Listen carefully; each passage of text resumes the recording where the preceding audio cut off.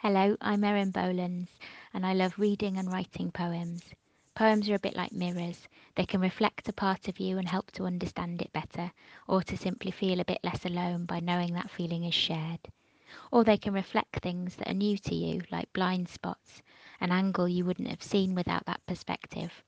This goes for reading and for writing poems.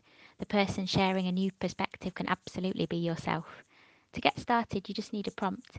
This could be a sentence in a book, a headline, a picture, or an object. Start by taking it in and jotting down your first responses, whether that's what you see, what you feel, or memories that spring to mind. Try not to worry about what or how you're writing at this point. Your way is the right way. You could also use a sentence starter such as out of the window, my hands are, I'm looking for, whatever sparks a thought, and just see what comes. Happy writing. If you'd like to be featured on 1 Minute Mental Fitness, head to mindful.com/podcast and share what you do to look after your mind.